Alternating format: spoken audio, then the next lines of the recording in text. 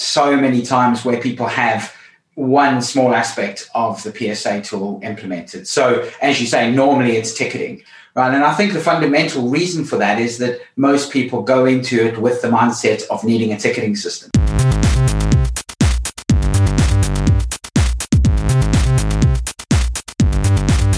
Welcome to Evolve Radio, where we explore the evolution of business and technology. I'm your host, Todd Kane. Today on the podcast, I'm joined by Chris Tim with Sundella Consulting. Chris is a former MSP owner who now runs a consulting group that focuses on helping managed service providers get the most from their PSA. The PSA, or Professional Services Automation Tool, is a central tool to most MSPs. The trouble is, the tools often don't get as much love or attention as they should. Yes, it can do ticketing, but there's so much more that the PSA can provide for your business. Enjoy my conversation with Chris on why these tools are underutilized and what you can do about it. If you haven't already, please subscribe to the podcast so you get every new episode. Also, if you wouldn't mind, please leave a rating and review in your podcast app. This helps others find the show so we can reach more of the community. Now, on with the show. And welcome to the podcast, Chris. Thank you. Thanks for having me. So we're chatting about the PSA, which is the Professional Services Automation Tool, which is a very central piece of software for any IT service company, especially for MSPs. And I think just to sort of level set, I think most people listening to the podcast and in the community that we have here will understand what the PSA is. There's sort of maybe a minor abstraction that I'd like to get to is what are the similarities or differences between an ERP and a PSA? Are they similar, and is it a fair comparison? What are your thoughts there? So they are very similar. An ERP tool is designed really for kind of bigger corporate companies to run their entire business. A PSA tool, I like to refer to it as a mini ERP, right? So it's kind of very much the same thing in the fact that it runs your entire business. It allows you to kind of manage all of your business processes through the PSA tool in the same way as a kind of full-blown ERP system would allow you to do. Yeah, so I would think similar, kind of a mini ERP. It's not the full scope of Dynamics for that matter, but I think it is important for people to clarify the use of the PSA. I think people tend to focus far too much on the ticketing portion of the PSA, and some of the other more advanced portions of the PSA around business management tend to get a little less love or a little less use. And that goes to kind of my next question is, I'm sure you see a lot of this as someone who does a lot of consulting with the MSPs for supporting and implementing their PSA. I tend to see that the PSAs, quite on average, are about 30% implemented, where they got it, they got stood up, they got ticketing working, maybe they did a couple of other things. Hopefully they've got some agreements built into their PSA, and then they get busy and they move on to other things. Do you see something similar? And why do you think this is such a thing for the tools to be not fully implemented in these companies? So that's a great question, and I can talk around that for hours, but I know we haven't got that long on the podcast. So, I see that all the time, first of all, right? So I see so many times where people have one small aspect of the PSA tool implemented. So as you say, normally it's ticketing, right? And I think the fundamental reason for that is that most people go into it with the mindset of needing a ticketing system. Right. So what they do is they say, I need to buy something to manage, customer support calls, those kinds of things. And they buy it for the specific purpose of a service desk. And they don't think about all the other bits and pieces that need to fit in to make the PSA work. So as we alluded to earlier on, it's a mini ERP system. So it allows you to run your entire business. And, I think a lot of MSPs don't go into it, like I said, with that mindset is all they want is ticketing. They do a great job at ticketing the PSA tools. And then they get too busy to put all the other stuff in. And you said, some people even have agreements. I work with a lot of MSPs that don't even have agreements set up. They literally have queues, statuses, those kinds of things, and they use it as a glorified service desk. Yeah, it ends up being a very expensive ticketing system in that use. Like there's cheaper tools that you can use just to collect tickets or create tickets and manage there. So I think it's interesting that people go to the extent they know that they need these tools, and to some extent, maybe it speaks to sort of the business maturity and also, like you said, time. Like a lot of these organizations tend to be kind of overwhelmed and hit by the tsunami of incoming tickets and really struggle to sort of get past that. So they can't really make the time to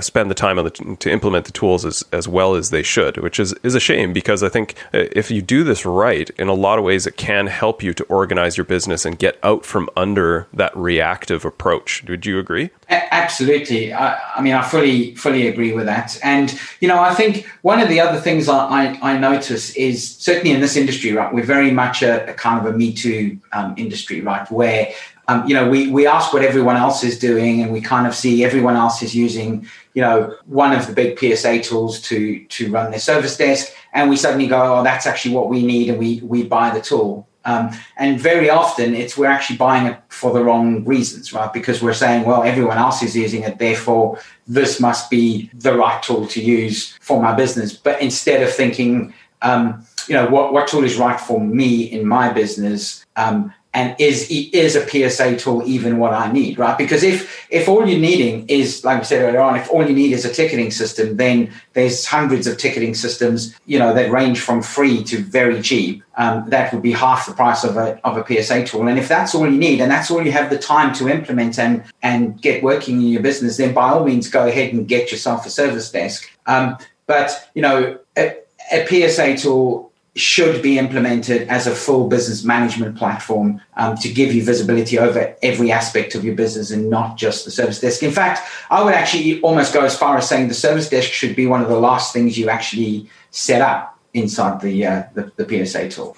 I think that's a really excellent point around the Me Tooism. I think that you see that a lot, especially when you go to the conferences. People are very curious they ask across the table, like, what are you guys doing here? And they just sort of apply, well, that person seems to know what they're doing. They seem successful. So maybe if I follow in their footsteps, then that'll help me too. And it's not always the case. So I think that's a really excellent point to call out.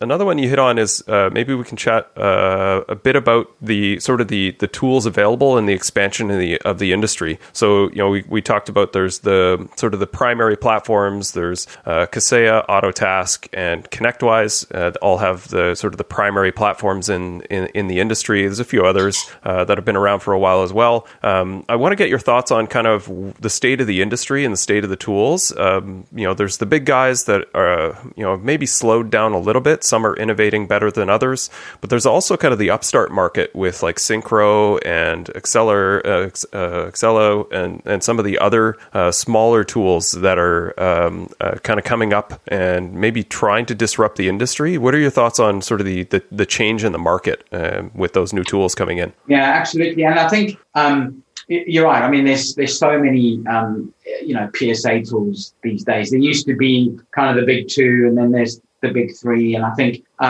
well, it's actually probably the big four because there's Tiger Paw in there as well. Right. So those are the ones everybody knows, and then as you say, there's the smaller ones. I've even seen a couple coming out of Australia. There's a tool called Blue Trait, and there's a Halo PSA that's coming out of the UK, and they're all designed for different maturities of MSPs. Right, you get some. The smaller ones like Blue Trait and some of those other smaller tools are designed for the really kind of small startup MSPs, maybe one or two man bands, those sorts of people. And then whereas the bigger, more traditional tools have been designed for, or at least they like to think they've been designed for the bigger MSPs. But I do think that a lot of the small guys can actually still use the big boys, right? The big four. And I always say to people, again, it's about looking at your business growth, right? Where am I going to be in 2 years, 5 years, 10 years? There's no point buying one of the small MSPs now if you've got aspirations to grow your business within the next 3 to 5 years, because you're only going to have to change the PSA tool, because some of those smaller ones aren't going to scale with you as you get bigger and bigger. So, and there's nothing wrong, by the way, with staying as a small independent, like 1 or 2 man band company. And, and it's great if that's what you want to do as a business owner, or that's how you want to, run your business, that's fine. And then by all means, stick with those smaller tools. But, and I think that's where a lot of people go wrong, because they'll see the big tools as being really, really expensive. And they'll go, well, I'll just buy one of these cheaper tools that has much, much less functionality. And then they get to a point in their business and they say, well, actually, now I need to go for one of these bigger tools. But it's then such a big uplift to get into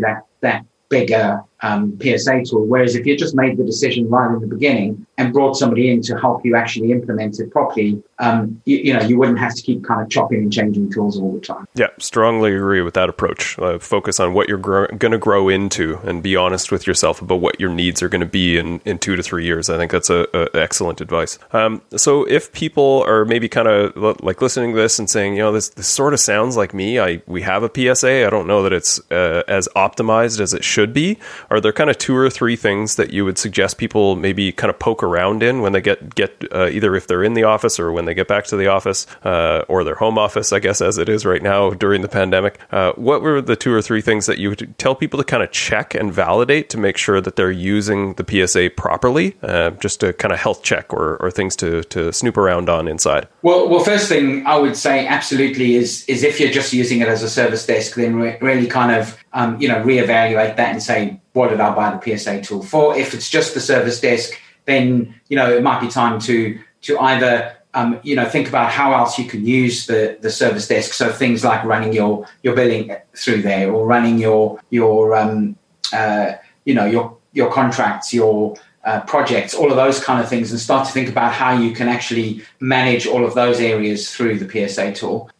So kind of look at what you're using it for and what you could be and should be using it for. So things like, what did you buy it for, right? So when a company comes in and they say, well, I have a PSA tool that I have all these aspirations to do my billing through it, but I've never actually done that. So take a look at your contracts or your billing agreements or billing arrangements. Every PSA tool calls them something different, but have a look at those and say, am I actually using those properly? Am I doing the billing from there and invoicing from there as the first thing? The second thing I would say that's really, really important is I notice a lot of MSPs don't enter time properly on the PSA tool. And that's a real, real biggie, because people end up adding a note or even worse, just not adding any time at all. And if you do that, you're never going to get any profitability out of the system, right? Because you're not going to know whether a contract is profitable or not. So all of those kinds of things, I think you need to start looking at and saying, am I actually doing all of those things through the PSA tool? And then looking at costs, right? Is what is the cost of my engineers, which we call burden rate? Putting that burden rate into the system, and then putting in all the costs of the services that you're selling and the products that you're selling, and making sure that those are as accurate as possible. Because again, that's how, the PSA is going to take the revenue, it's going to minus the costs, and that's going to give you your profitability. So if all your costs are zero, everything's going to show as 100% profitable, which obviously isn't the case. Yeah, that's a big one. I this is a constant debate in the industry of like, well, I don't want to enter time. My techs can't enter time. They just say it's too much work, blah, blah, blah. It's all excuses. And I think it is really important for running an optimized business, in my opinion. Like, sure, if you don't enter the time, you can understand still what your margins are at a business level. But without that time, it's really difficult to understand, are contracts profitable on an individual basis? And where is the time bleed? Who's sucking more time out of the service desk than is appropriate relative to their contract? And IT service companies fundamentally sell time. So if you're not tracking your time, you're missing 60 to 70% of the cost of your organization. So strongly agree agree on that one in particular. And it's an area in general, like even people that have a good use of the PSA are often victim to this, where they're not managing their time in the PSA well. So I would definitely echo that one. And I also think the time needs to be in real time, right? I mean, I see a lot of people retrospectively adding the time, right? So they get to the end of the week or the end of the day, and they enter their time for the whole day right at the end, or even worse, end of the week, end of the month, whatever the case might be. And it's really, really important to make sure that your engineers are entering the time as they're doing the work. So in real time, because we're all humans, right? We're going to forget. We're going to get to the end of the day and go, I don't know, how long did I spend with that customer, or what did I actually do with that customer on that contract? And you're going to forget, and you're just going to make stuff up. And so it's really important to make sure that that's been entered as quickly and as accurately as possible. And especially some PSA tools have a timer that allows you to capture that time really accurately as well. So there's really no reason why you don't need to do it there and then while you're actually working on that issue for the customer. Yeah, agreed.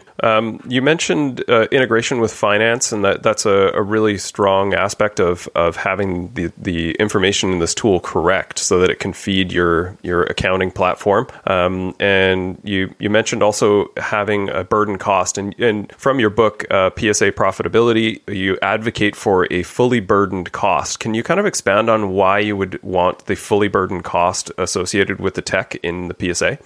Sure. And I mean, because that's going to give you, obviously, the cost of the engineer is more than just the hourly rate that you pay, right? You're going to have things like Social Security, or in the UK, you're going to have national insurance, you're going to have pensions, you're going to have all these things. And that is going to be the true cost of that engineer. It's not just what you're paying him on an hourly basis. And so, again, if if you're putting in the wrong rate, if you're putting in just an hourly rate or some kind of made up burden rate, that's going to mess up your gross profit. It's going to basically mess up everything, those figures and that profitability overall of the contracts and the customers and all that kind of thing. Now, is that from, like, do you advocate for viewing the finances within the PSA? Because some of the PSAs have that capability of having some financial reporting, but others, like, they're kind of blind to what the finances look like until it ends up in the accounting platform. Yeah, so I think certainly things like your P&L and those kind of things, you should definitely run those through the accounting platform. But profitability of customers, or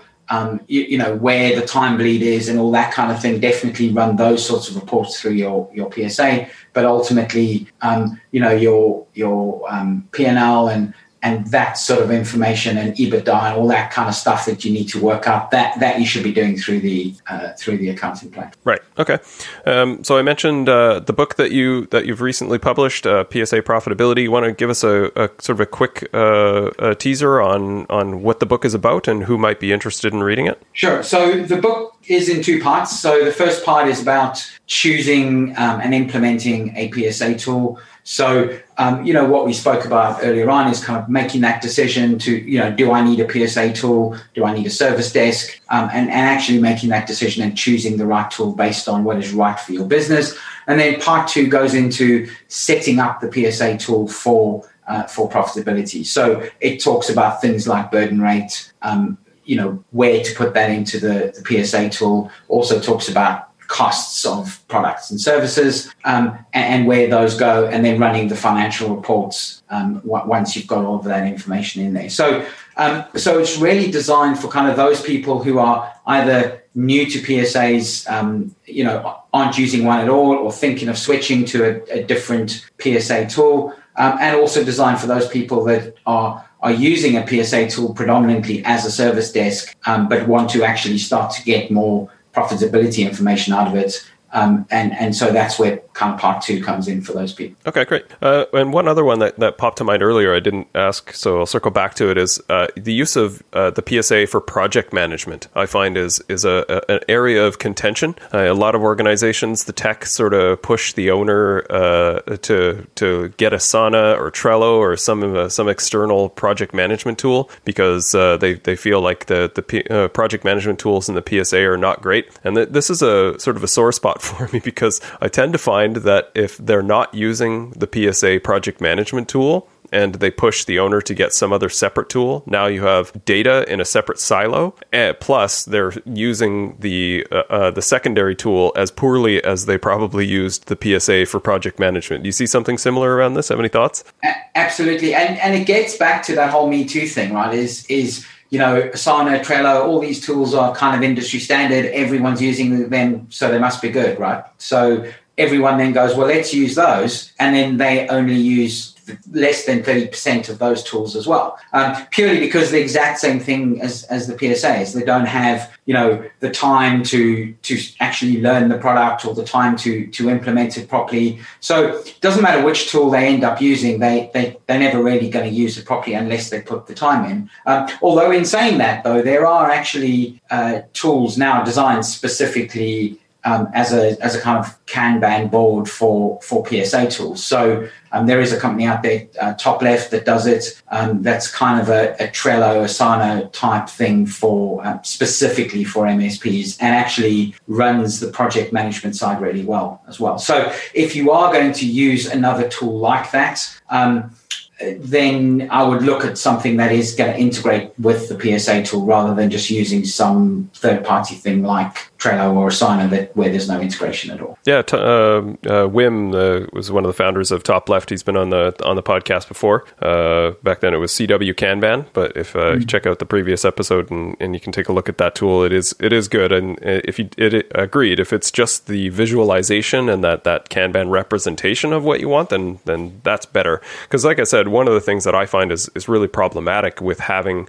different tools that have overlapping features with a PSA is then you end up with data silos where you've got information here, you've got information there. It becomes more difficult to report on it. Plus, then people have a legitimate reason to push back against why data is missing. They're like, well, I didn't get to that because I forgot that this part is over here and this is over there. I really try to push people to avoid that fragmentation of data as much as possible. Now, if you're using a project tool really, really well and you find that it's actually limited in what it's capable of, then sure, maybe you can have a justification for getting a separate tool. But if you're using the current one poorly and you think that will be resolved by getting a different tool, I would argue that's probably not going to happen.